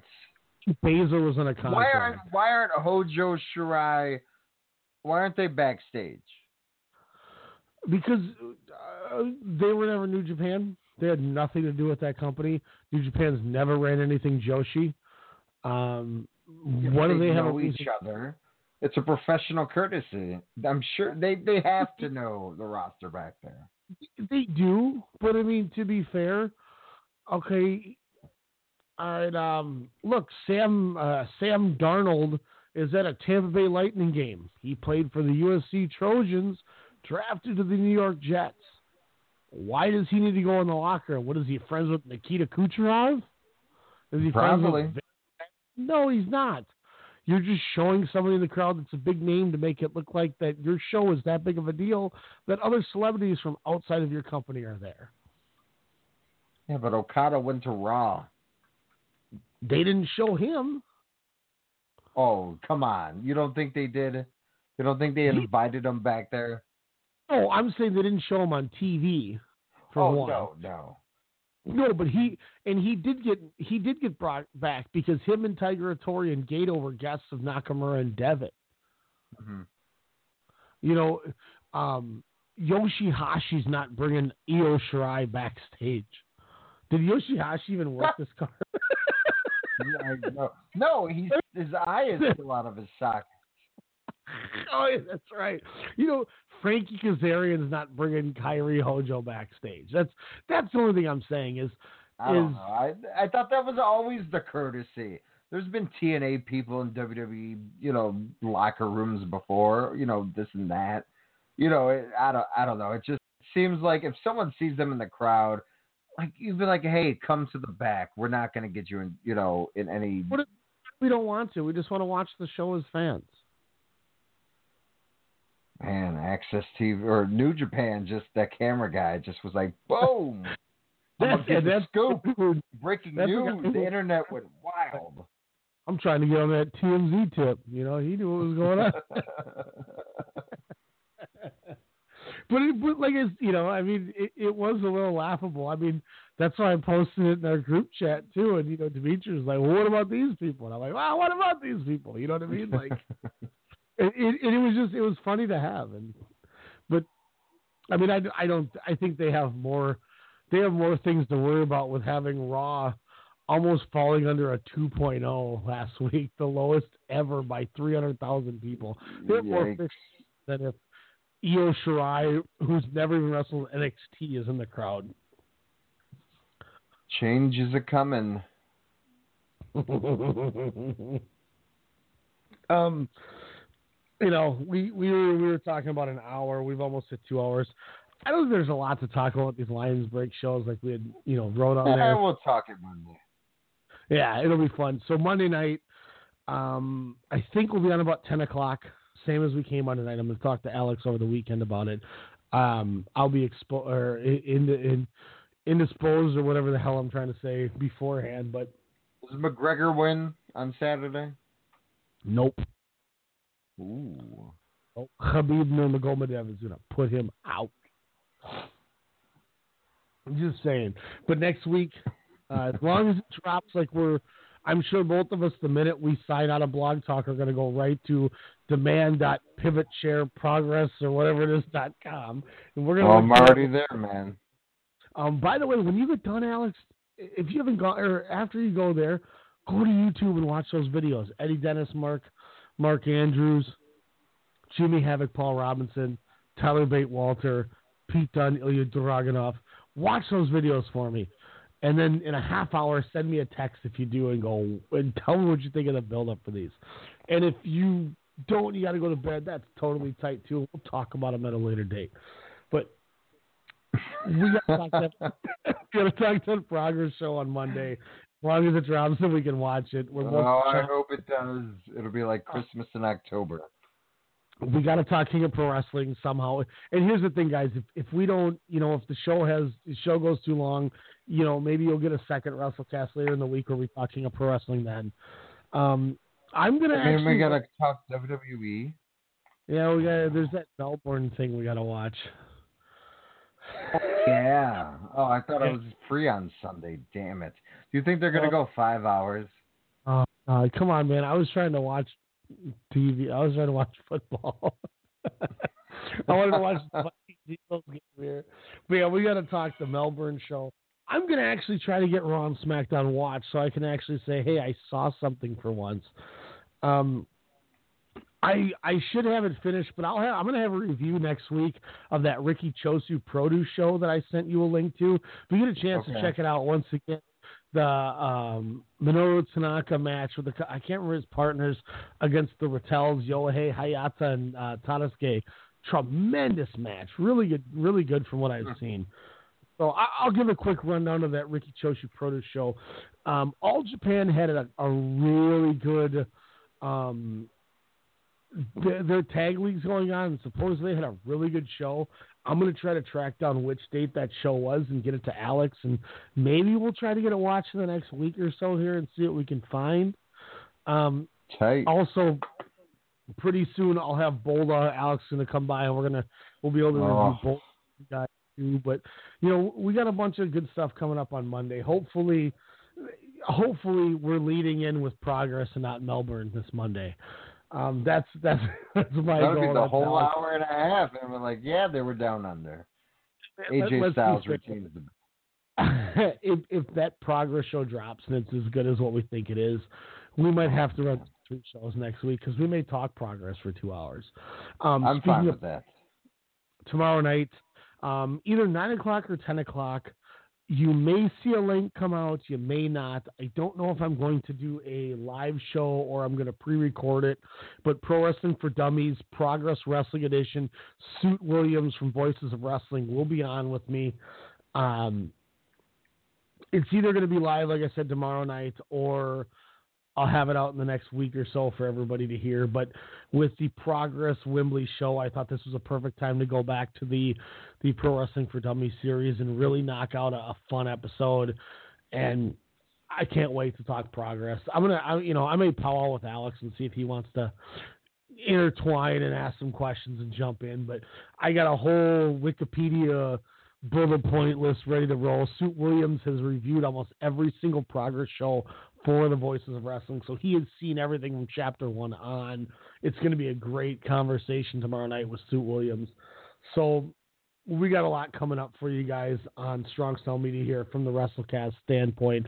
Hopefully soon here, we'll get everything back on the track, Standing 8 Count, Pop Culturist, Sportscast Radio, the flagship sports show that we had. We almost had a Sportscast on Tuesday. A couple things just fell through. It didn't happen, but we're getting back on track. We're done from all of our vacations and moving and all sorts of things. Well, Alex will be moving soon, but I've been wanting to talk about the Bears. I've been waiting for Sportscast Radio so I can hijack it and this talk Tuesday, sports.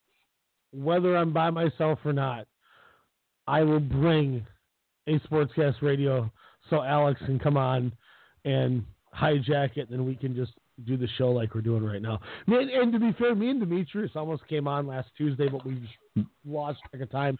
And we were going to do I was waiting for the show to come out because I was just going to jump on and be like, you know what? We're going to go 3 hours because there's a lot to talk about. We're going to do a 31-team NHL preview and then talk about the 32nd team that's coming in the league. And you guys you and Demetrius honestly should do that because then I could learn a lot on what I should watch for this year in hockey in NHL, why the Blackhawks will win the Stanley Cup. So I'll tell you what. Here's my my promise to you guys is next week, Monday night, we'll be coming out with WrestleCast. I'm guessing we're going to run out of time and have to find a second night for WrestleCast. But next Thursday and Friday, we're doing overnights. One of those two overnights, Demetrius is doing them with me. We will come on after work, and we will knock out a 31-team NHL preview for you guys. We'll plan ahead. We'll make it work. We'll make it count. We'll knock it out. I'll text you that we got the link, that it's done. You can listen to the link. And we'll give you what you guys want. And we're going to get this out because the season started and I was watching, games yesterday and going, damn it, I wish we would have really done it. But we procrastinated and didn't do it. So I'm guessing Demetrius just texted me right now. He just said, let's go in all capitals. Demetrius is ready. We're going to drop you an NHL preview next week. Alex may have a gloat session for the Bears. I'm going to try to get Sportscast out. We're going to have a bunch of radio next week. I'll challenge Alex. Maybe he'll get a pop culturist rocking and rolling. We're going to get you guys back up to where we should be with Strong Style Media. So we're not just WrestleCast Media because that's what it's becoming. WrestleCast Media is good. But... Yeah, to be fair, no one's going to be upset about that because WrestleCast is WrestleCast. Look, I'll tell you flat out, ever since All In, we ran the best month number-wise in the entire history of sports. I saw that. Yeah, it's just a big block of green on our ratings numbers where it's not like up and down. It's just this continuous number. And it's like, good God, the last 30 days have been the biggest we've had ever. So, we're not doing anything wrong with it. But we want and also let everyone know again where they can find us and our wonderful content. Obviously, at WrestleCast_SSM on Twitter. Feel free to follow, hit us up here. We appreciate talking to you guys. We love it. It's always fun. You can find us on Facebook, WrestleCast Radio. Give us the like on there. But if you subscribe and you don't want to do the Blog Talk Radio or you're not wanting, you're listening with somebody else and they don't do the Blog Talk, iTunes, Stitcher, Google Play Radio, TuneIn, Player FM, iHeartRadio. We're on everything. You can find us www.strongstylemedia.com. Pick up WrestleCast Radio T-shirts. We got two variations out right now. We want to sell these because if we sell these, we got a third variation we want to bring to you, and we got a third wristband we want to bring to you guys. And we know a few people who really want the third colored T-shirt and the third color wristband to complete the trilogy of T-shirt to wristband colors. So if you got everything, you kind of know what color the shirt and what color the wristband will be. But just keep showing the support, the love. Blog Talk, we've been getting mad ratings on all this stuff since StarCast. We thank everyone who came out. It was a pleasure. It was a blast. we got some other news me and Demetrius do coming out. I'm not going to say when we're going to announce it, but I'm just going to kind of throw that little teaser out that next spring there might be a couple big things coming to Minnesota. It might be an entire weekend thing coming to Minnesota. I'm not going to tell you what or who yet, but if you're a fan of wrestling, you might be excited for next spring because it involves pro wrestling and it involves WrestleCast Radio. And it involves Ryan Cook and Daredevil Derek Fury, too. So, hint, hint, wink, wink. Might be some wrestling coming to you in a couple of 6 months from now. Things are getting planned. Things are rolling around. Alex might have to be. You may see Alex be announced to him with a microphone and a suit on, getting his Howard Finkel on, if you can catch my drift. We got a lot of fun coming at you guys. We got to talk to everybody about it, but damn it, there's a lot of good coming from you guys. We appreciate the support. It's been so fun. It's been great. We took the layoff. We threw 2 shows at you this week. We had one last. I mean, we've given you 3 shows in the last 8 days, so we're getting the content back out. We hope you guys enjoy it. The ratings show you enjoy it. We've had like I said, the best numbers we've had, in the 3.5, 4 years this channel's been open. So thank you all for this, Alex. Thanks for doing a second show late night with me. Let's hope we can talk progress next Monday. Yes. I'm going to go check WWE 2K19, see how this thing works. That being said, I am out, Alex. I'll talk to you soon. And have a good night, everybody. Peace out.